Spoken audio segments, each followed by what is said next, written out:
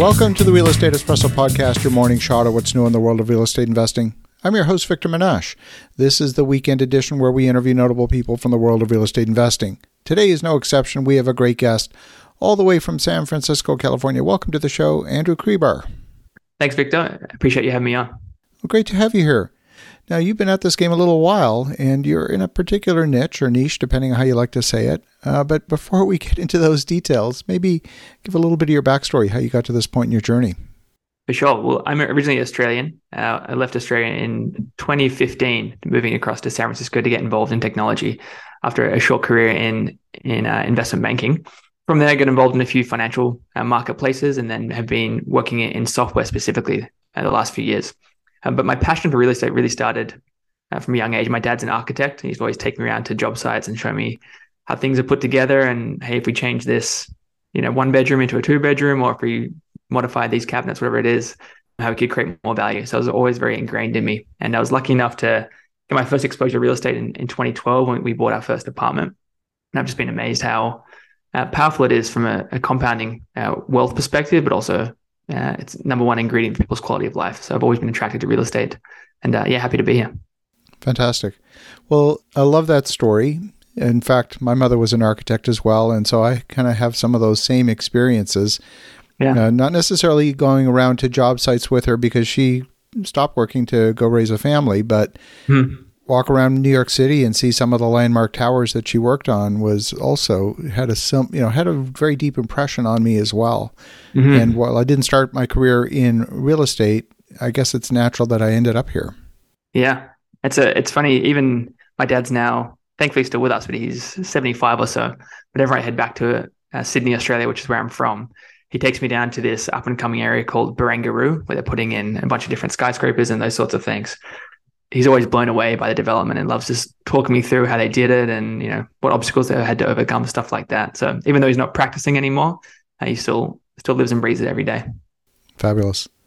So fast forward to today, what are you working on? So today, working on a company called Honeybricks, and our mission is to unlock the potential of real estate. Basically, what we do is really just help sponsors raise and manage capital. And we do that by working with different audiences. So dissimilar to some of the more traditional crowdfunding platforms, we really focus on the younger generation or the newly accredited getting involved in these private placements and private securities. And we focus on educating them and ultimately bringing them to invest with great sponsors. So helping sponsors attract capital from a new and differentiated market. That's fascinating. I've long held a philosophy that says if you want to take someone that has never invested in a commercial real estate project and all they've ever done is invest in, certificates of deposit or something very conservative like that, to get them to turn around and face in this direction, it's like taking someone through 180 degrees. Whereas if you have someone who already gets real estate, maybe they own a couple of rental apartments or something like that, now you offer them the opportunity to look a few degrees to the left and say, maybe you like this one better. It's a much easier lift than taking someone through 180 degrees and educating them from ground zero.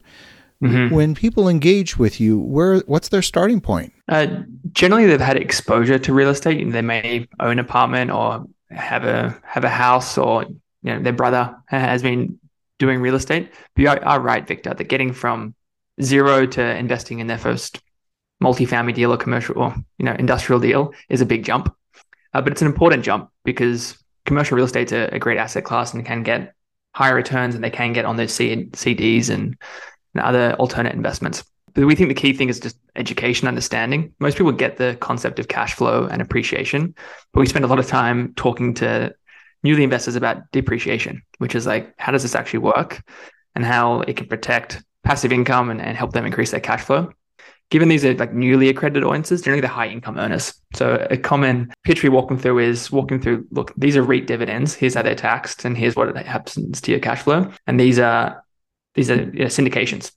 And here's a K1. Here's how you might have a net loss, but you're ultimately making more cash flow. So a big focus is education and helping them realize that if they can make more money, then they're more willing to learn about all the ins and outs of commercial real estate investing. That's fascinating.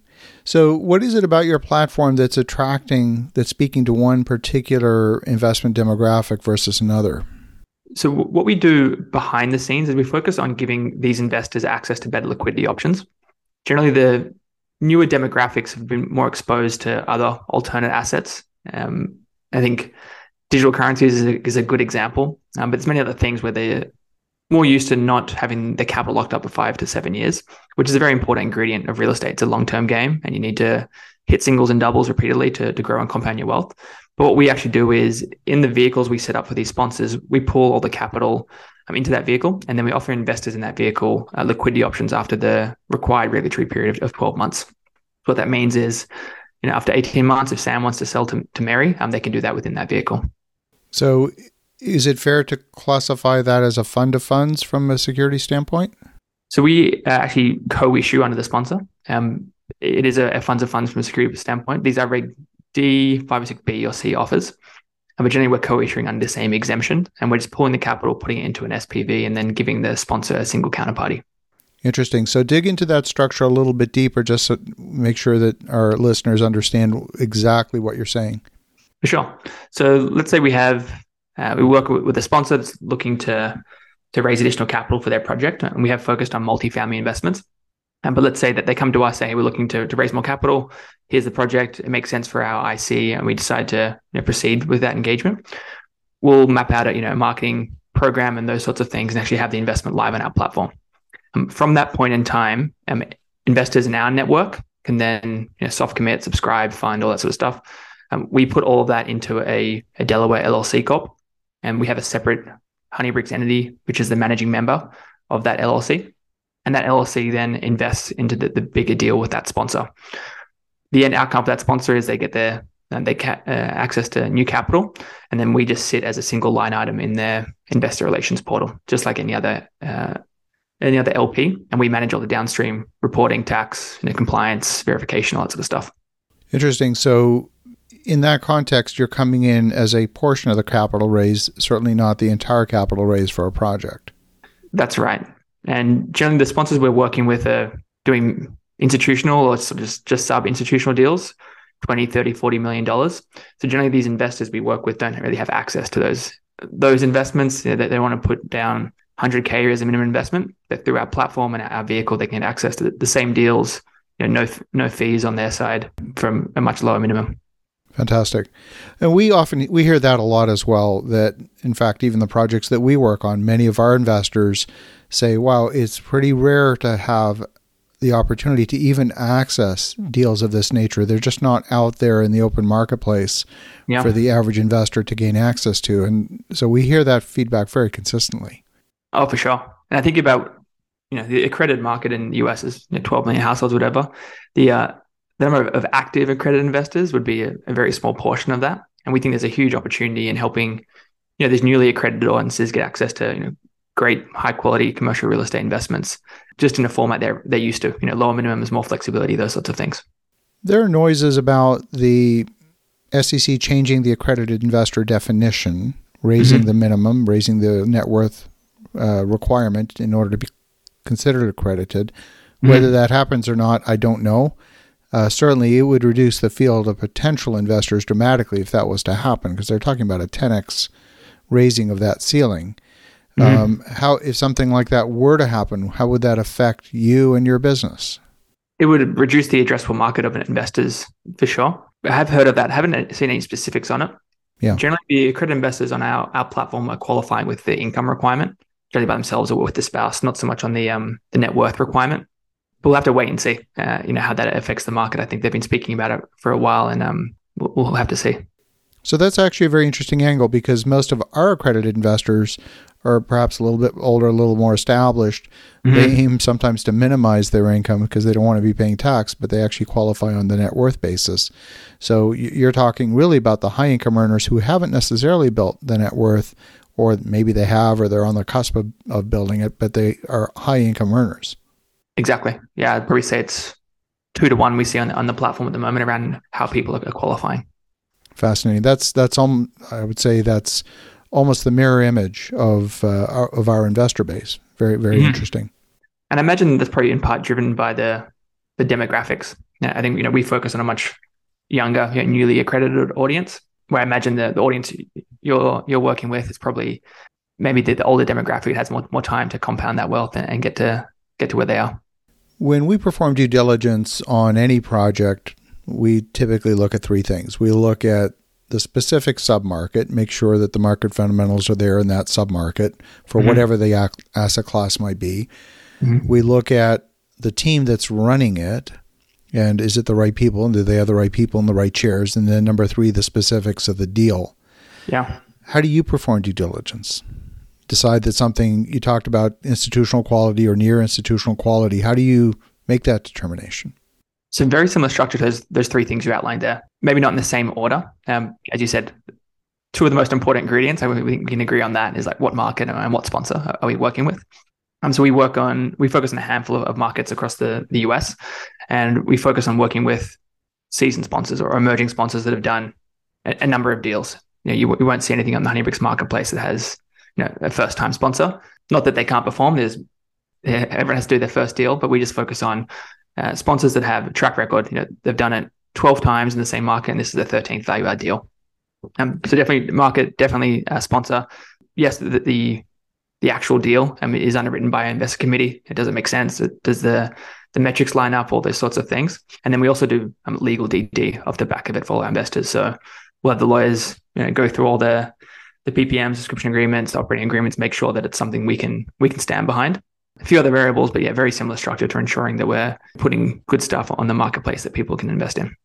Over the last 12, 24 months, well, 24 months in particular, I would say, don't quote me on this specific statistic, but I'm going to go out on a limb and say 90% of multifamily deals, especially in the value add category, were closed with bridge financing of some form. And at the time that they were closed and underwritten, they would have assumed an exit into permanent financing with a number that would have started with a 3 or maybe a 4. And today we're dealing with numbers that start with a 6. So what might have been a cash out refinance in the pro forma today is definitely not a cash out refinance. It's going to be debt coverage limited, if not even requiring a massive capital call to get into permanent financing. For you as a co-sponsor, as someone who's helping place investor funds, what's the dialogue with your investors around that risk item? It's definitely a risk. Thankfully, we're somewhat of a newer platform. We haven't been involved in any of those investments yet that had floating bridge or those sorts of things. I think actually one of the investments in our platform has a refi in the pro forma. That was done in November. I think that debt was fixed at 6 or something like that. But it's definitely a risk. And we're seeing a lot more now, over the course of Q1 2023. Lots of sponsors reach out to us. And we ask ourselves why they're reaching out to us. And that is a real concern for a lot of sponsors. And thankfully, we're seeing lenders get creative, but we haven't been affected by that specifically. Never say never. I think things do inevitably go wrong in real estate, but we haven't seen that yet on the platform. One thing we have seen, which I think is being underplayed, is we think about cap rates. What was a 4 is now a 6, let's say. Generally, the operating performance and the fundamentals of the deal have continued to perform. So you definitely have seen cap rates move, but a lot of the investments we have on the platform, NOIs also moved considerably. I think across the market, it's definitely a theme we think a lot about, which is, sure, the cap rates keep spreading out. Is there actually enough fundamental NOI growth here to catch up and make that a good investment still? Well, Andrew, if folks want to connect, if they want to learn more, what's the best way? Yeah, we're at honeybricks.com. You can find me on Twitter at Andy Crebar. But we always love connecting with people, and then feel free to reach out anytime. Fabulous. Well, Andy, love the perspective. And for the listeners at home, definitely connect with Andy Crebar at Honeybricks at honeybricks.com. The link will be in the show notes. And in the meantime, have an awesome rest of your weekend. Go make some great things happen. We'll talk to you again tomorrow.